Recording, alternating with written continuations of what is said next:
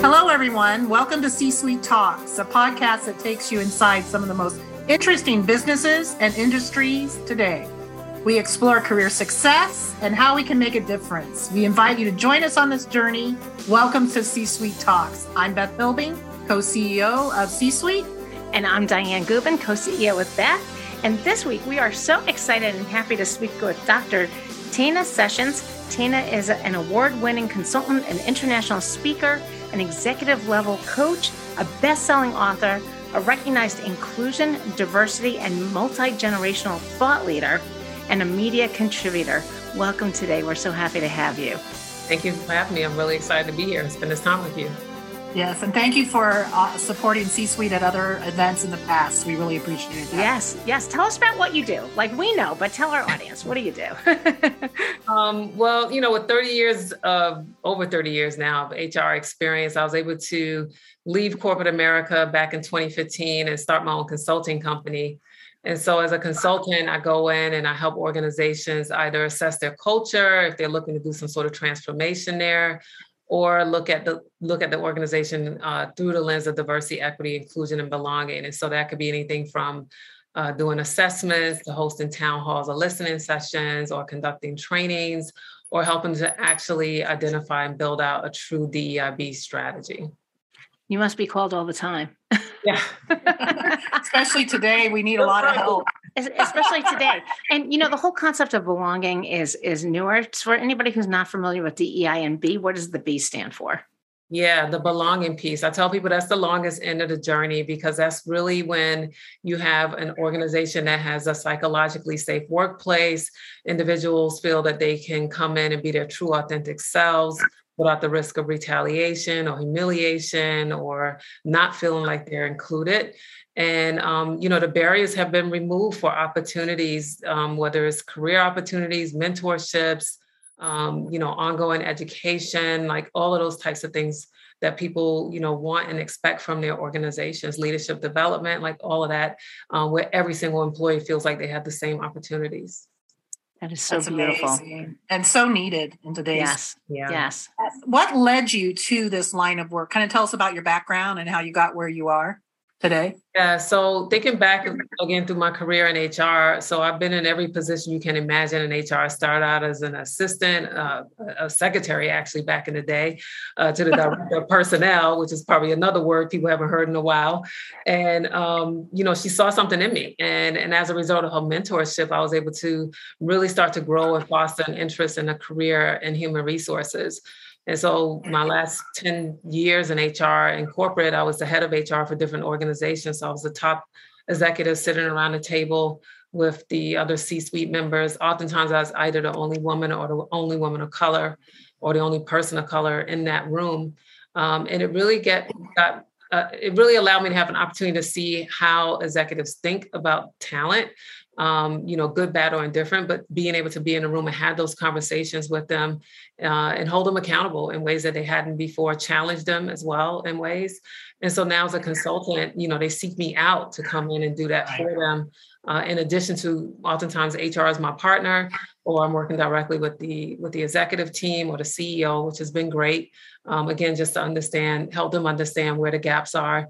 And sometimes they're surprised. They're surprised. They're like, wow, I didn't know that was what the employees were experiencing, or when did the culture change when I started this business, or when I came, it wasn't like this, those types of things. So really having a safe space for them to have their own, honest conversations and ask those awkward, uncomfortable questions in a way that, helps them become better leaders.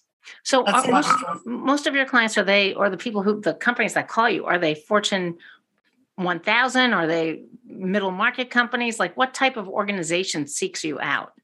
It's across the board, whether it's smaller companies. I work with a company right now that has, 45 employees. And then I work with companies that have 5,000 employees. So it's across the board. It's different industries. It's really interesting how people find me. So either they're doing a search and they're looking for like a culture consultant or a diversity consultant, or someone in their organization follows me on LinkedIn where I'm very active and, they'll refer me, or clients that I've worked with in the past will tell individuals, within their network about the work that was being done there or the success that they've had, and then they refer me. So it's really been a good way to have exposure to clients that ordinarily probably would never touch. And I also work with federal and state agencies and municipalities. So really, again, across the board. Mm-hmm. Yeah. And I actually follow Dr. Tana, and she's very active, especially on the weekends. So join her. Right. And so, Dr. Tana, so you wrote a book, and your book is Working While Black, A Woman's Guide to Stop Being the Best Kept Secret. Yeah. Tell us about the book. That one. Yeah, so I was challenged to write this book by Dr. Lois Franco, and anyone who knows her, who wrote the book Nice Girls Don't Get the Corner Office, that's a New York Times bestseller. She also had a follow-up book that was a New York Times bestseller. So I sat on the board for her nonprofit a few years back, and she said, Tana, one of the things that oftentimes happens when I go out and do speaking engagements is I will have Black or women of color come and ask me for advice. And she said, I can refer them to what's in my book because that's based on my own personal experience as a white woman navigating corporate America. But I don't know what it's like to be a Black woman navigating corporate America. I'm sure it's very different. And so she and I had some really good, honest conversations about what that was like. And she said, you need to write the book. Fabulous. I love it. Yeah. So I wrote the book just based on my personal experience. Initially, that was my goal. And then I realized that I would be remiss if I didn't bring in the voices of some other Black women in my network, because we talk about these things over coffee or drinks, on the phone or in person, during quarantine, to say, hey, this is what I've experienced. Have you experienced this as well? How do you navigate it? And sometimes you think you're the only one that's going through this because you're the only one who looks like you in that situation. So I was able to include stories from other women, including Swati Mandela. So she's the granddaughter of Winnie and Nelson Mandela in South Africa. And I wanted to get a global perspective to find out what is it like for other Black women outside of the U.S. in terms of their experiences in corporate America. And surprisingly enough, there wasn't that much of a difference. So I was able to include her story as well. So then stop being the best kept secret. So can you give us a crib note on that? Yeah. So not only did we share our stories, but we also share strategies on what we use to navigate through some of these difficult situations, or what we would advise others who are going through it, looking back, hindsight 2020. And so we put them in these buckets. And I have a whole coaching program called Stop Being the Best Kept Secret. And within that, I work with people to help them identify how to own their power, their truth, their healing, their worth, and ultimately their destiny. And so we were able to put our advice within those different buckets. So that way, when people walk away from it, it really is a guide. It's not just an anthology of stories that's in there, but we didn't want to leave it there. We wanted to leave it with, and here are the things that we use. Here's how we were able to take our power back. Here's how we healed through these situations and we're able to move on. And it's different individuals within corporate America, as well as business owners that who share their stories. Thank you. That's wonderful. Yeah. And looking at your website, you know what, you talk about microaggressions. Can you just tell us a little bit, because certainly we've all experienced microaggressions. And some examples you're seeing with today's world. Like define a microaggression just for everybody so we have a base. And then how do you deal with it? Sure. Well, not only have we probably all experienced it, by the way, women are almost 65% more likely to experience microaggressions than men, but we probably cause them as well. I tell everyone no one's exempt from it. We don't wake up with bad intentions, but we may say or do something that just makes someone feel different. And that's based on usually an attitude or a stereotype. And so it's these subtle unintentional things that we may say, do, or ask of someone that we don't necessarily know well. And we may think, oh, I'm just trying to get to know you, or I'm culturally curious, or I thought this was a compliment. And for that person, I tell people it's like those paper cuts, and I've had people say, Dr. Seth, it's like death by 1,000 cuts, because you have this thing happen or said to you over and over and over again by multiple people, sometimes by the same person. And as a result, they don't realize that they're making you feel othered. And that's what happens. Like we make people feel that they're other than. Wow. Yeah, what I have to do with that type of environment is I just ignore them. I don't respond. I just ignore it, which doesn't really do anything, right? Because it's still hurtful. So is that how you would handle that? No, ignoring it? No, it depends. I give people, like I do a whole training on microaggressions, and I tell them, there's 3 ways to handle it when it happens to you. One is to ignore it because maybe you just don't feel like dealing with it. You're exhausted. It happens all the time. You don't think it's a big deal, or you don't want to make a big deal. You don't want to make that person feel guilty or uncomfortable. That's one way. Another way is, okay, I have a relationship with you. So when you told me I'm so articulate, I want to tell you how that makes me feel. Would you have said it if I was a white woman? Probably not. Okay, let's talk about that. Right now we're having a conversation so you can understand how that wasn't a compliment for me. Now, does that mean it's not a compliment for every Black woman or every Black person? No, not necessarily. And I have many who have said, hey, I like it, because it acknowledges the work that I've done in my profession, in my education, and how I communicate. Perfect, right? It's not a one size fits all. And then the third way to handle is if you're not in a relationship with that person, where you feel comfortable, or it's a manager or a senior leader where you don't feel that, if I say something, my goodness, my job might be impacted, then find someone who you can see as an ally who has that relationship with them and say, hey, look, when Tana said this to me, it really made me feel awkward. It made me feel uncomfortable. I want to let her know, but I don't have the type of relationship. Would you mind helping me facilitate a conversation? I don't want them to feel, offended or feel that they're a bad person. I just need to let them know so that they don't say it again. That's a really good way to handle it. That's so challenging. I'm going to kind of switch gears on you. Yeah. As you've gone through your history with HR and over the years, what have you seen as some major changes? I know as we've interviewed various groups, like we interviewed the chief people officer for Playboy. They have a fly on the wall on that interview. Yeah, exactly. She's fabulous. Yeah. They introduced in their healthcare realm reproductive insurance and all this. So that was new to me. But so what are some of the changes you've seen? Well, definitely, I would say over the last 2 years, HR has come to the forefront in ways that I've never seen before. I've been so proud to be a part of this profession and to see how HR professionals have really been able to lead organizations through the pandemic, through racial protesting and social justice issues. Now with us thinking about how will Roe v. Wade impact employees. So really getting ahead of that and, reviewing their benefits to make sure who's covered, who's not, how can we fill the void or the gap and protect our employees, communicating public statements in ways that, again, we had never done before. So I'm really proud of how we've really risen to the occasion.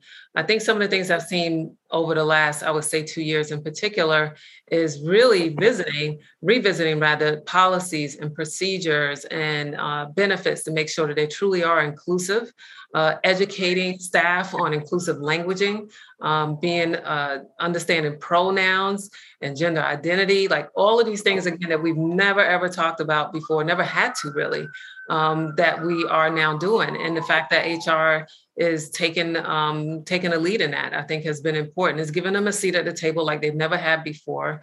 CEOs have been proactively reaching out to HR versus reactively to say, hey, walk this walk with me, help guide me, help me understand what I don't see here, and how do we protect our employees? So those are things I've seen, and I hope that continues. Not this social crisis that we've been dealing with, but now the respect and the relationships that HR has throughout the entire organization.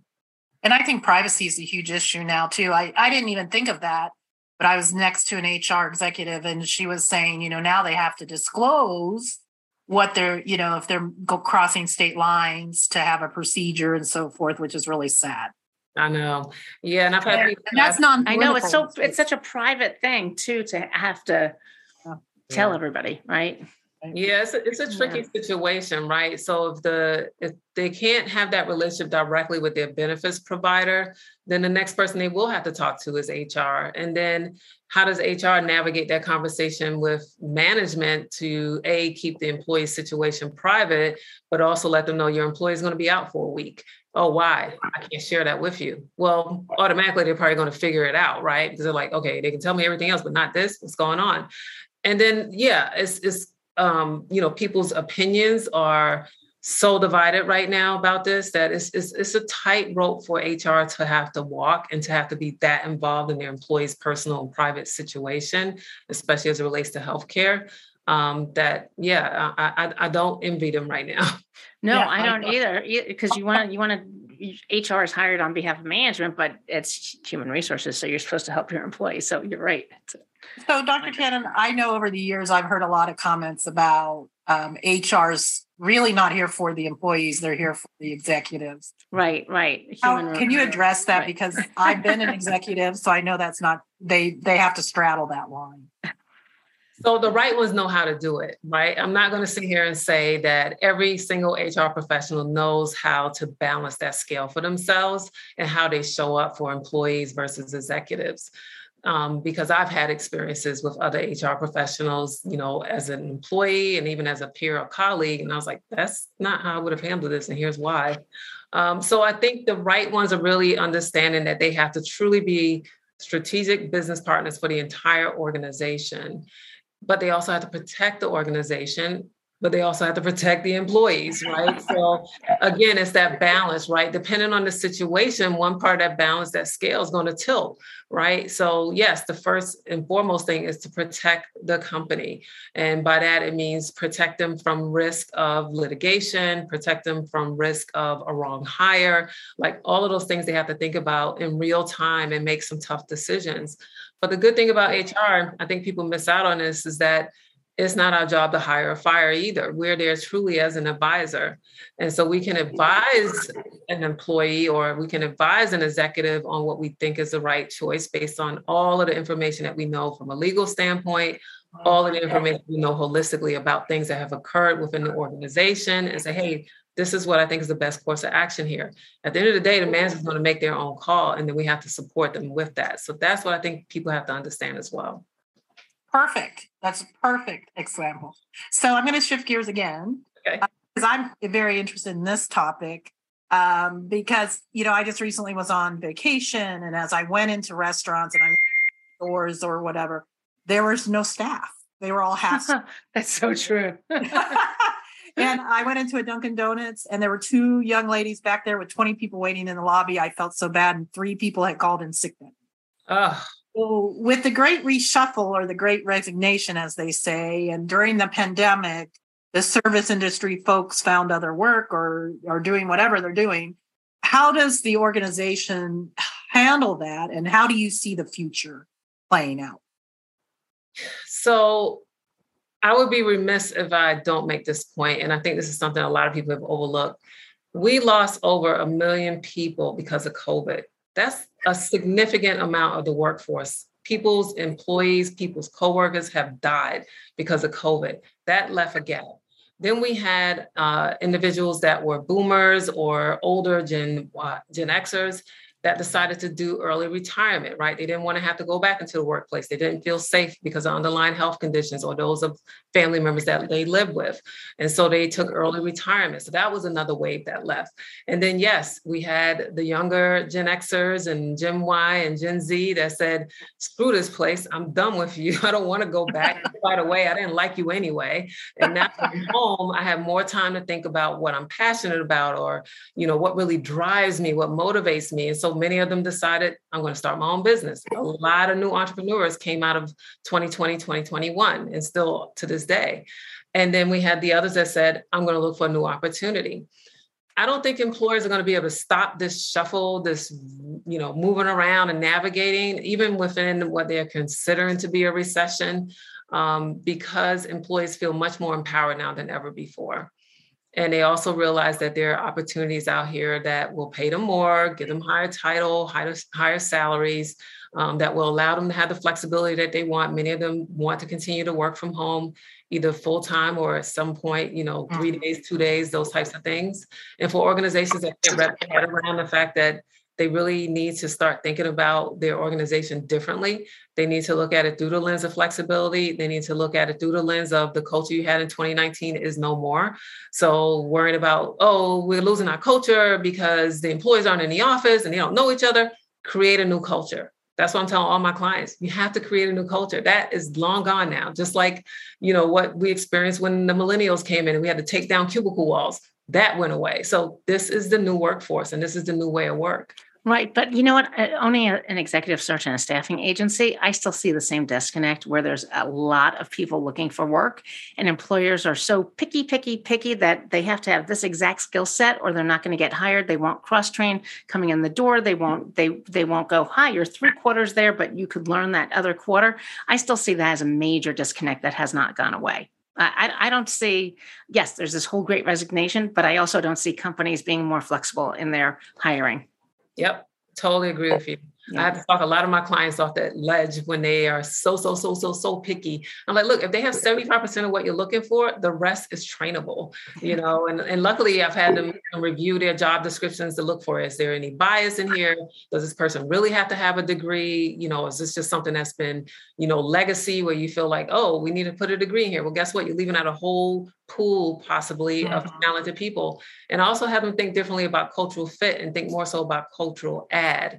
And I think now they're starting to kind of connect those dots, but not every company is there yet. I agree with you. Right. And I think budgets are still so tight right now so that a hiring manager does want that exact fit because they only have that one little bit of budget to work with. Yeah. And I know that companies struggle too. Yeah. Hire someone, all the processes and paperwork and everything that's needed to get them in the door takes a huge amount of time. And what's happening now because of the shuffle and everything, we see this is that because it's taking a month or two to onboard them, they find they're gone. They're gone. So they're, HR is struggling with all that bureaucracy that they go through too, that the companies put on them. So For sure. So let me ask you, when a company says, we're already diverse, we don't need diversity training. What do you say to them? And they're all Asian males at the top. They're all. They all look the same in whatever that genre is, right? Whatever that genre is, Yeah. So first I'll ask them to define diversity to me because I need to know what their understanding is of it or what is representative to them in their mind of what diversity is. And if I go around the room and ask every single executive, I'm going to get a different answer. And then I do ask them to tell me what their leadership team looks like. So I want to see their demographics. I was like, great, now show me your demographics, right? And let's see what it looks like. So sometimes you put numbers in front of them, they're like, oh, well, maybe we're not as diverse as I thought we were. Yeah, because you have a very limited view of the organization, right? And usually the entry-level roles or the more junior roles, that's where I see a lot of diversity. And then when we start going up the rung, we don't see it so much. It starts to really get thin. And that's based on, race, gender, how they identify, like all of these different things. And I think that's where the conversation has to start. Right. And then by the time you get to the board. That's true. So sometimes they think they're diverse because if it's, all white leadership team and they have a couple of women, they're like, we're diverse. I'm like, are you really? Right. So, what, this is a really good time to put in a little plug for C-Suite. We do have a job board that features executive level positions for women. And, part of it is, we need candidates to put their stuff in the job board. So, if someone's looking for a job and listening to this, put your resume in our job board, C-Suite Jobs. Right. That was the plug. Okay. So coming back to you, Dr. Tana. So what's the takeaway you have for companies who are interested in maybe developing initiatives or changing the programs that they have around diversity, equity, inclusion, and belonging? Well, the first thing I would say is it's great that they have this as a focus, and I hope this continues, right? I hope it doesn't fade away with the next news cycle or different priorities or whatever the case may be. It needs to be part of their strategy and DNA from now on. The second thing I would say is talk to your employees. So I like to hear directly from the employees through an assessment of what's working and what's not as it relates to diversity, because what they may think at the executive level is working or where they're knocking it out of the park, by the time they hear it back from their employees, they realize that there's a huge gap between what they believe is working and what the employees' lived experiences are. So that's one of the things I would say is talk to your employees through some format and find out from them what is their lived experience within that organization through the lens of DEIB, and then develop your strategy and a communication cadence to really talk them through what you're doing, why you're doing it. And then if there's stuff you can't do, explain that as well. It sounds like you have another book in you. Thank you. Dr. Tana Sessions, we really appreciate having you here today. Tell us what your website is. Yes, it's TanaMSession.com. So TANAM SESSION.com. And your book? Yes, Working While Black, A Woman's Guide to Stop Being the Best Kept Secret, is available on all platforms, including Amazon, Walmart, Target. What's the other one? Barnes & Noble, my website. You Google it, you'll find it. Awesome. Awesome. Thank you so much today. And thank you for listening to our listeners. And we want to thank our sponsors, Google, RSM, a nationwide accounting firm, Manette, a national law firm as well, and IPG, Interpublic Group, who's a media company, and then Amplified Professional Services, which is an IT consulting and executive search firm. So thank you for listening, and hit the subscribe button on Apple, Spotify, and everywhere you find your podcast. Leave us a review, of course, 5 stars. Follow us on social media, LinkedIn, Twitter, Instagram. We love hearing from you. Send us an email at media@csweet.org, CSWEET.org. And check out our website as well. And we appreciate having you as a listener. So thank you. Thank you.